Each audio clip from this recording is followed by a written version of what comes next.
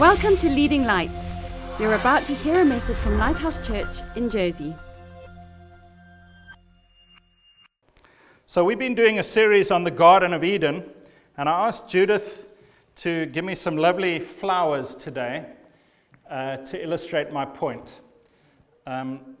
This is just a small portion. Imagine this was like millions of flowers of all different colors and sizes and types. That's the Garden of Eden. And what I want to do today is use it as an illustration of the Garden of Eden in our lives, your life and my life. And there's three kind of parts to it. Imagine this was planted in the ground. So there's roots, there's the flowers, the fruits, and then there's the fragrance that they give off in the Garden of Eden. And just stick with me because I'm going to be going through this theme all the way through my talk today. So the roots are the relationship that we have with God and that Adam and Eve had. I spoke about this 2 weeks ago. Do you remember where I spoke about having quiet times and daily time with God and our relationship with God? That's the roots. And Adam and Eve had that. They had this intimate relationship with God. It wasn't, God, are you there, far away? Who are you? I wonder if you're listening. They spoke with God daily, face to face. That's the relationship. The fragrance that comes off it are the results of this beautiful garden, and that was the ministry of them. Remember, James spoke last week about we have to guard and extend the garden throughout the whole world, and that's ministry, that's extending the kingdom of God, getting more and more people to know about Jesus. Imagine the beautiful fragrance coming off these flowers as we go around with this relationship and with these fruits. There's a fragrance of Christ that follows us, the Bible says. And wherever we go, we bring the fragrance of Christ. And people say, I want what you've got. I want the peace, the joy, the purpose in your life. I want that. And so James spoke about that. So the roots we spoke about, relationship, the results or the fragrance we spoke about in the last 2 weeks. But today I want to talk about this little flower, the fruits, the righteousness. I wonder what you think of when I say the word righteousness. I was in a wonderful Bible school in America. Bronnie and I had 2 years in a Bible school there, and there was a particular lecturer who just spoke about righteousness. Every time he spoke, it didn't matter what topic you asked him to speak on, he came back to righteousness, and he kept talking about the Garden of Eden. And when I arrived at Bible school, righteousness was not a big topic in my mind. I never really thought about righteousness very much.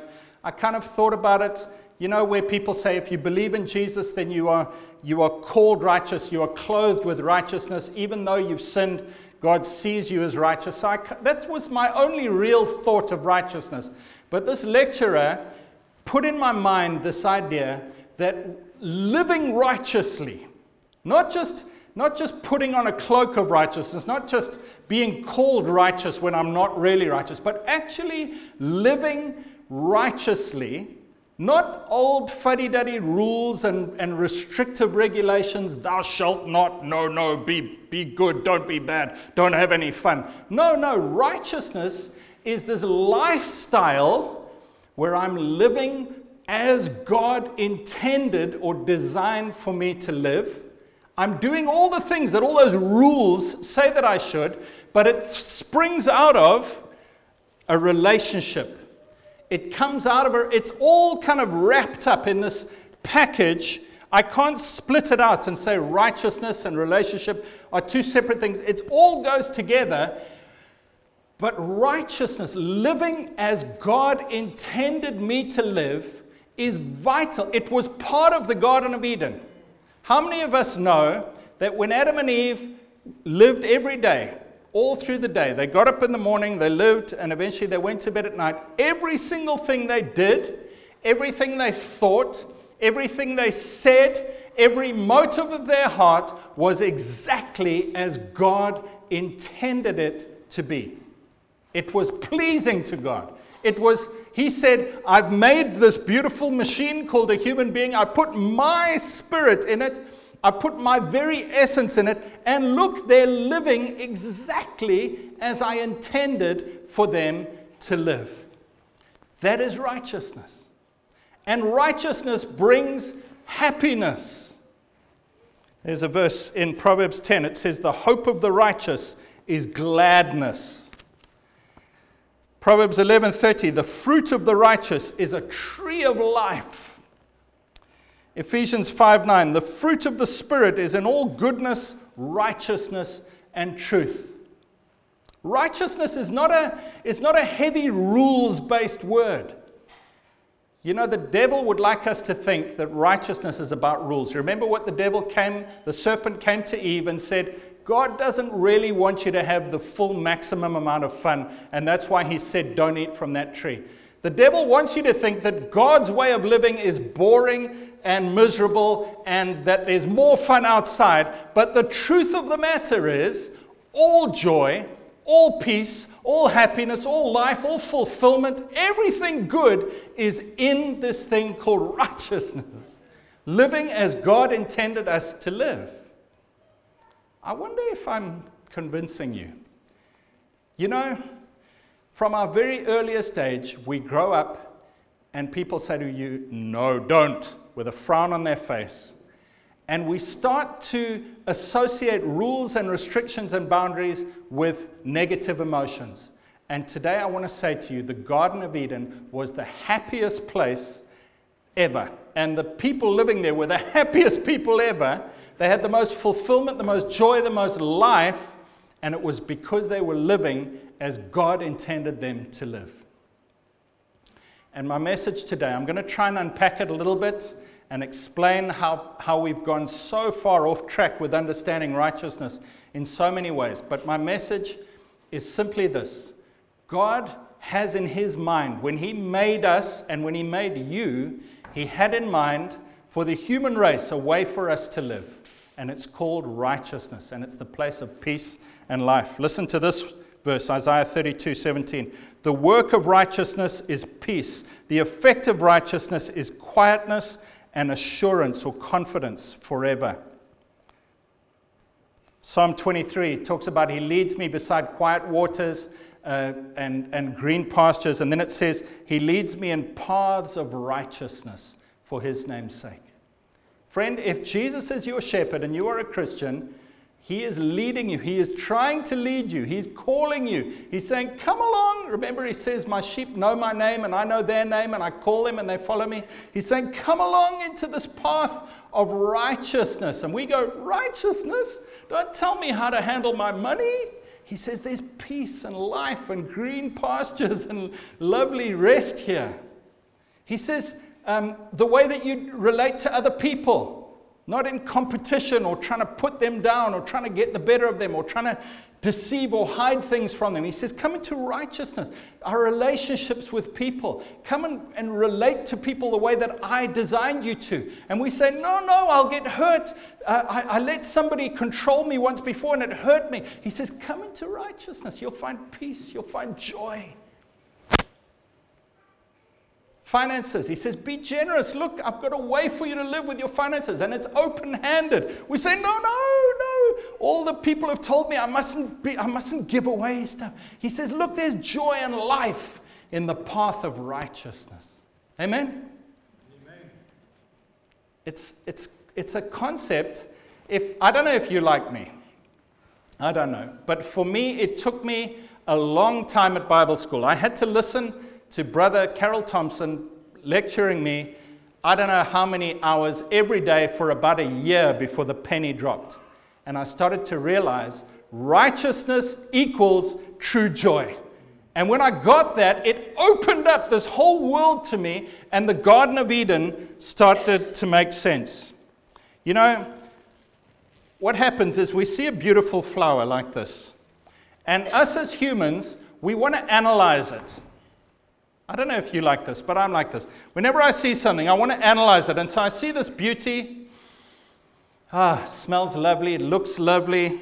Isn't it amazing? And then I think, I wonder what those petals are made up of. And I start to take it apart. Do you ever do this? I start to try and I break one off. And then I start to take little bits and say, what's in here? What is this? Oh. And by the end of it, I have an understanding of it, but it's not nice anymore. Doesn't look very pretty anymore. I bust it. I broke it by trying to understand it and analyze it. And I want to say that that's what the human race has done with this thing. We've separated relationship from righteousness and from results. We've said you can do ministry without being righteous. You can try and obey the rules without having a relationship. You can have a relationship but not be righteous. We tried to break it apart, haven't we? And the result is something that's not what God intended. Or when it comes to righteousness, we say, right, God wants me to live like this, but what exactly is righteousness? How far can I go to the edge of righteousness and still be righteous, but I haven't broken the rules yet, but I'm nearly there? And we try to analyze righteousness out. We get a bit like lawyers saying, well, what does that verse, that word really mean? Can I, when I'm going out with a girl, can I kiss and do this, but I still haven't committed adultery? Or we try to take it right to the edge, and actually what we should do is try and embrace it. Amen? So, I want to just speak briefly today about this, trying to split up this flower called the Garden of Eden.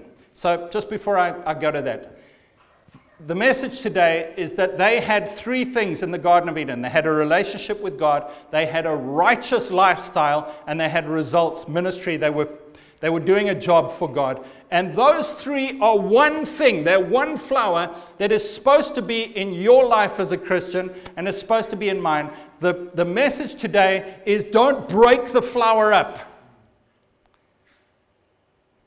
Okay? So far? All right. So the first error we make is that we try to have righteousness without relationship.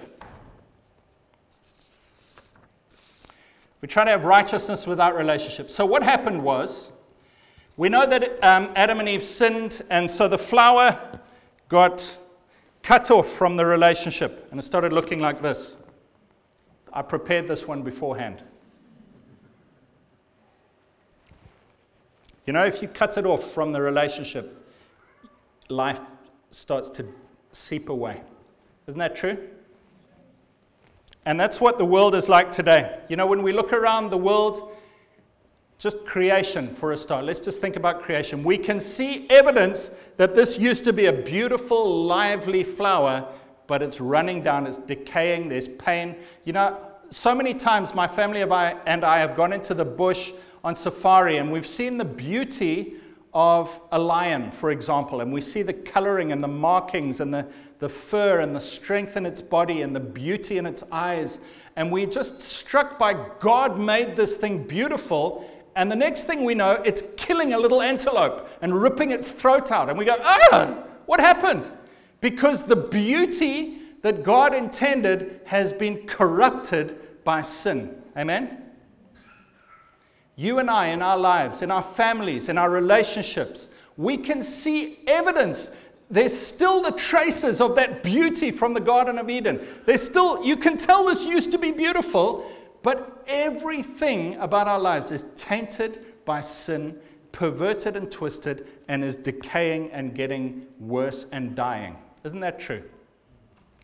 And I want to say that the problem is that we cut off the relationship.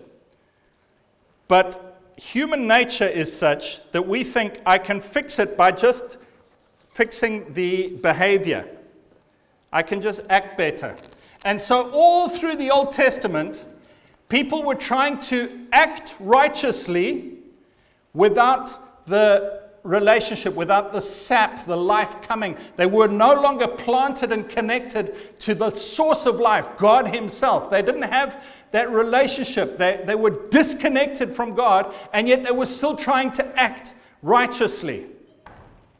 And God gave them the law. Do you remember on Mount Sinai, Moses went up on the mountain, and God said, "These are my laws," but He knew they could never keep them.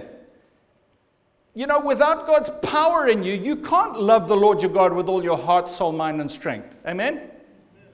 Without God's power in you, you cannot never, ever tell a lie. Without God's power in you, you can't stop coveting what other people have. Without God's power in you, you can't keep the law, and yet the people said, let's keep all the laws, and then we'll be in right relationship with God. And the purpose of the law, we see in the New Testament, was just to guard and to keep us until the new life came. The seed of Eve came and was given to us, and we could have new life again. And yet, throughout the Old Testament, they tried and they tried to keep the laws without the relationship.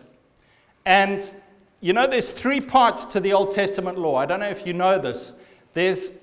Some of it is righteousness. In other words, some of the laws in the Old Testament describe the righteous way that you and I are designed to live. So, do not murder. Love the Lord with all your heart. Do not covet. Do not lie. Honor your father and mother. Keep the Sabbath. Those are rules that are righteous rules. Those are the ways that human beings are supposed to live. But there are other laws in the Old Testament laws that are not righteousness issues. They are temple issues. You say to me, what's that all about? Well, God was getting them ready, the nation of Israel, to receive Jesus. Jesus had to come and give his blood as a sacrifice for our sin. And they would not have understood what he was doing unless God had said, we're going to have a lamb, a spotless lamb, once a year. We're going to kill it, sprinkle its blood on the mercy seat, which is a pattern of the real temple in heaven.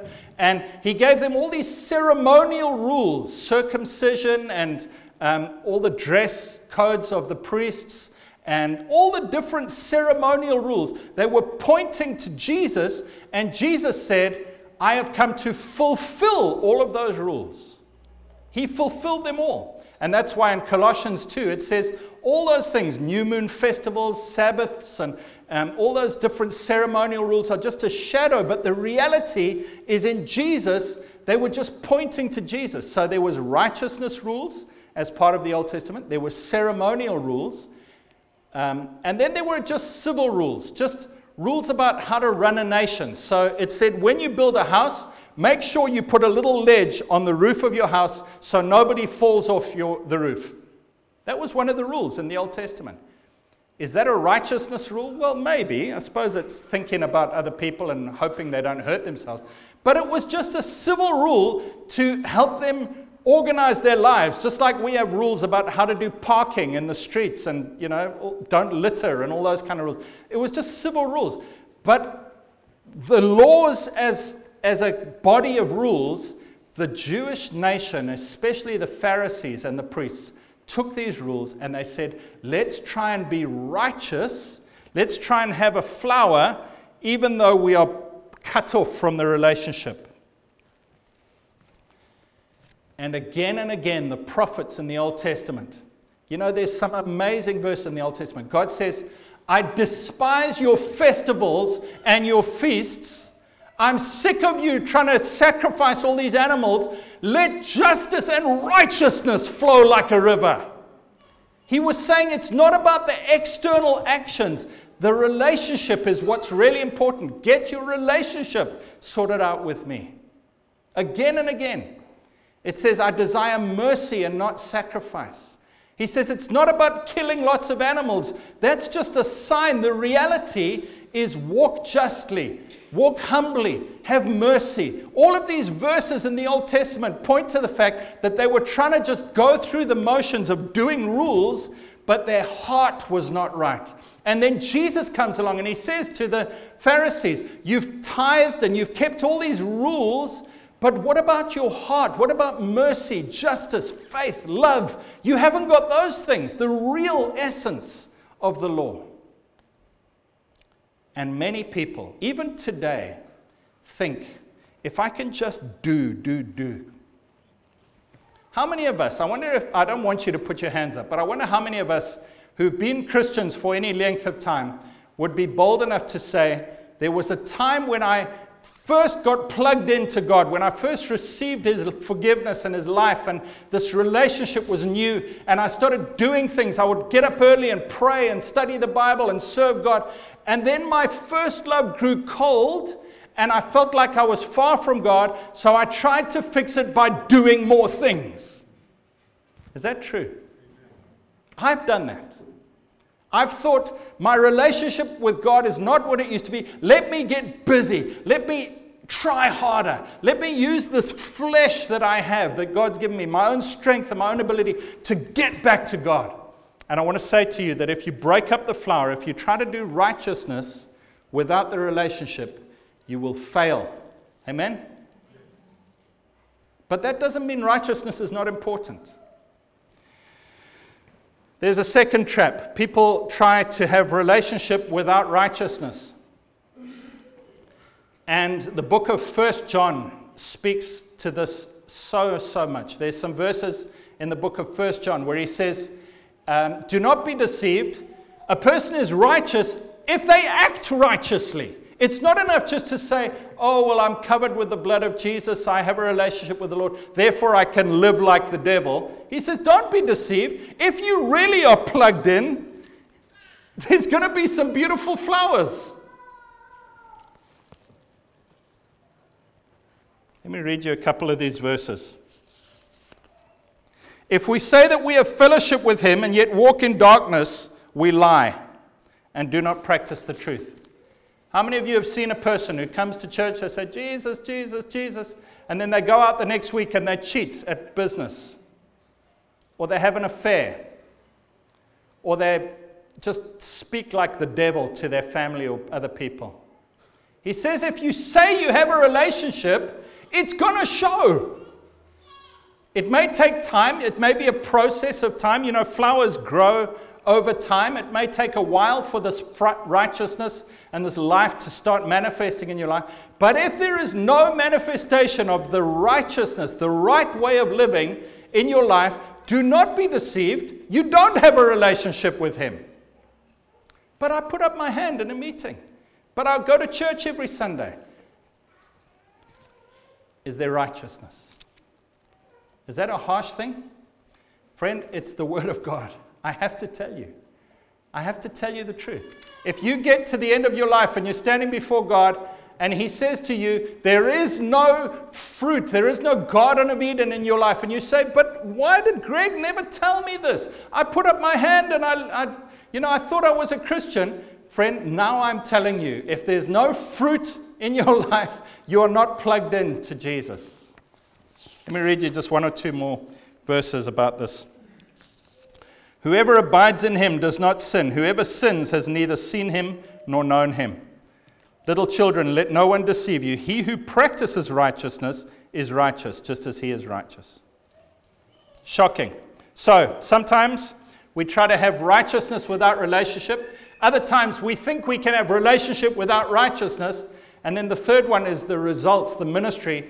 If we try to have ministry, if we try to do God's work, if we try to spread the gospel or help the poor or do good things for people, but it doesn't come out of a relationship and out of a righteous way of living, then it's meaningless. All of our righteous acts are like filthy rags if they come out of the wrong motive.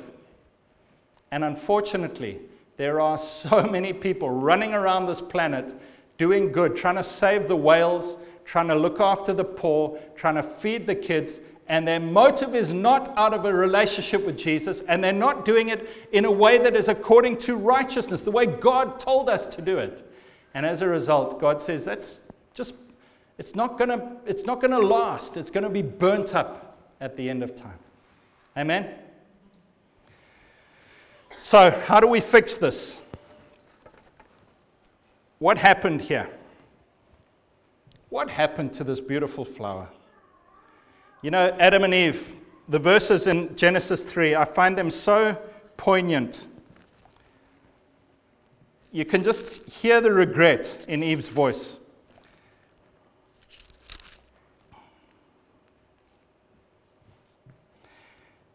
The Lord God said to the woman, "What's this? What have you done?" And the woman said, "The serpent deceived me, and I ate."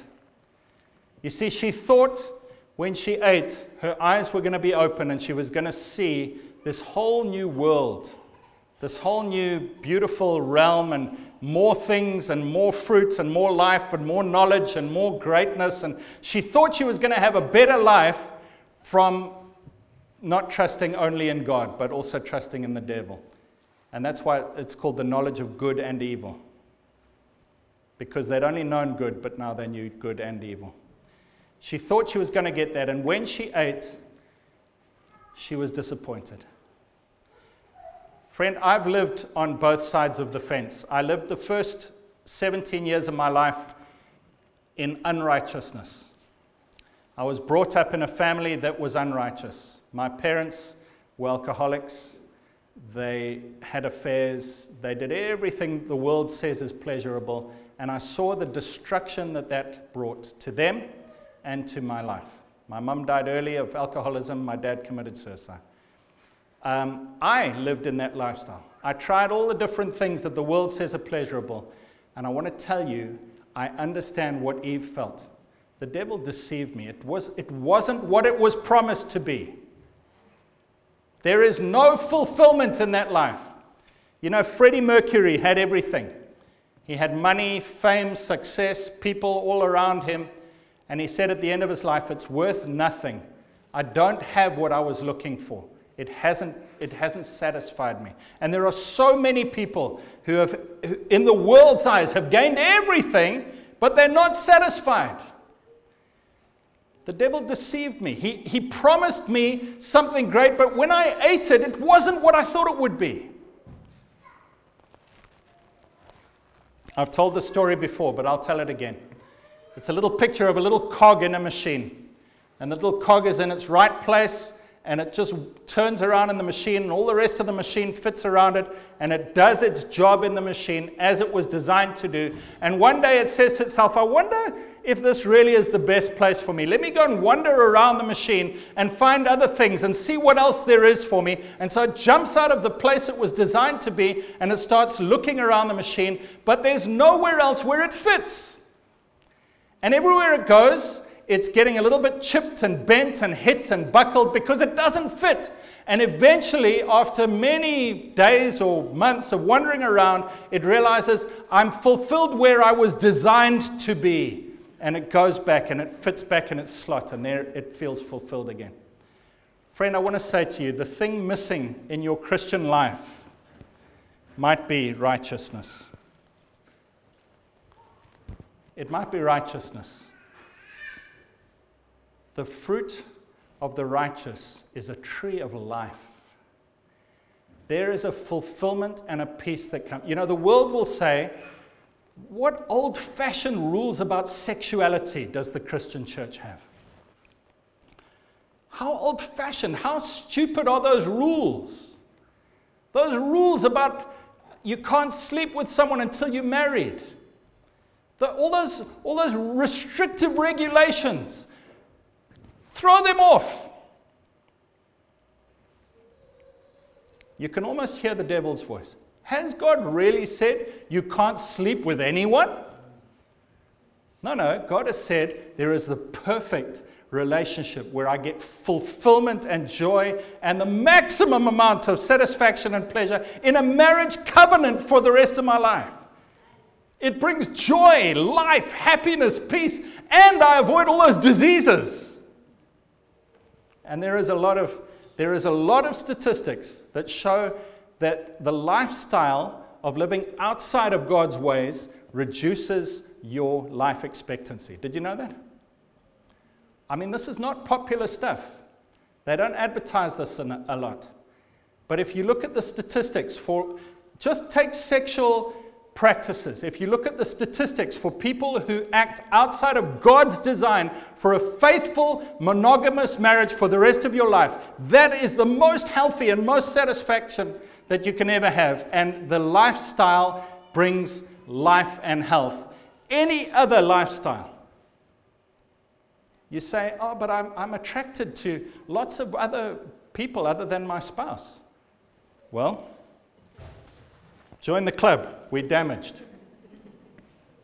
You say, but I'm attracted to different types of sexual things that are not exactly as God said. Yes, we're damaged. Get plugged in. Get plugged into the relationship.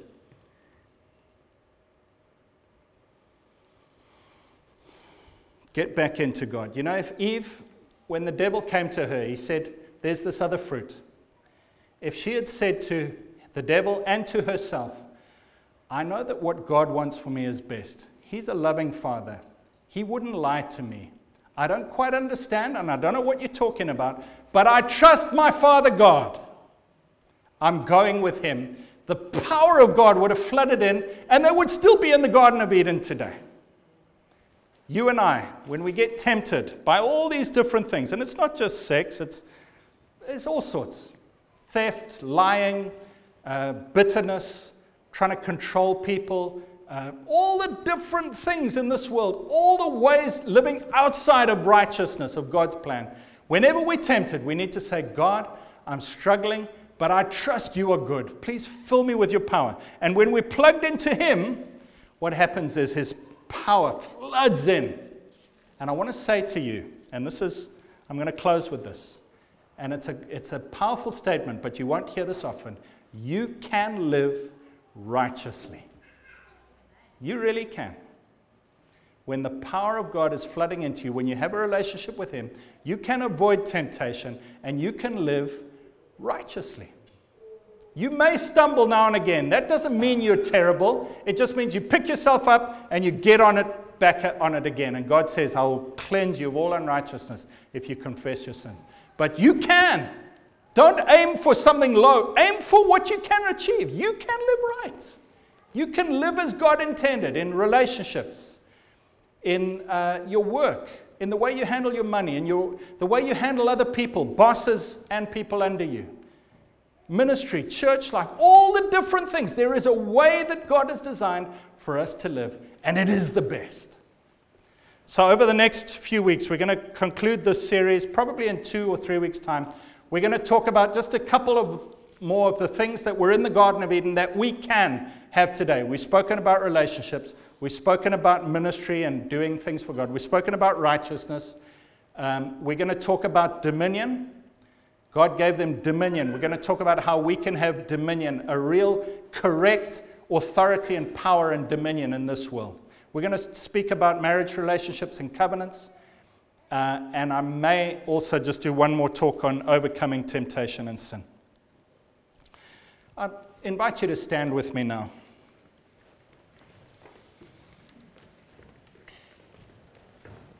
And I'm going to ask you just to focus on Jesus. Say, dear Lord Jesus, thank you that you died so that I could get plugged back into God, so that I could have the fruit and the life of the Garden of Eden in my life today. And Lord Jesus, I pray that you would help me. Help me, Lord, to get back to this place of relationship, of righteousness, and of results, of fragrance, of ministry. Help me, Lord, where my life has not been righteous, to correct it, to get back to you, to get your forgiveness again, and to move on in the correct way. Help me, Lord, to change my mindset about these areas of my life where I've been living outside of your plan, and I've been resisting your plan for my life. And help me, Lord, please, to live to the maximum, to the fullest potential that you've given me. And I'm going to ask the Lord right now just to pinpoint in your life, just in the next few seconds, maybe 1 or 2 areas where you know you are living outside of the plan that God has for you.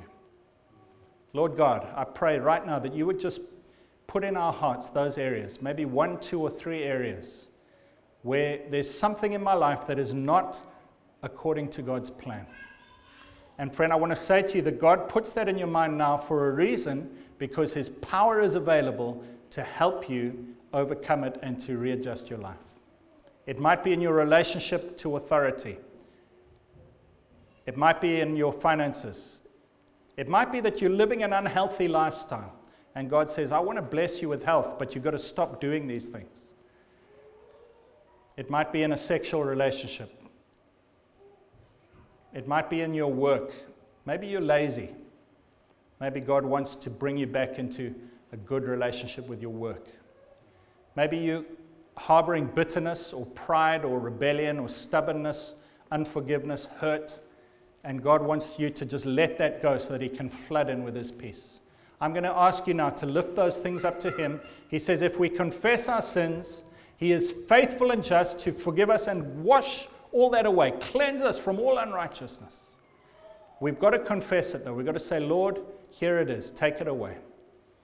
And he floods in with that life-giving sap that comes from the plant, and he gives you the life that you need. We're going to sing one or two more songs, and as we do that, just allow the life of God to flood into you right now. Thanks for listening. Please visit leadinglightsnetwork.com for more resources and subscribe to our podcast on iTunes. Please consider supporting this ministry financially by making a donation on the giving page of leadinglightsnetwork.com or lighthousejersey.com.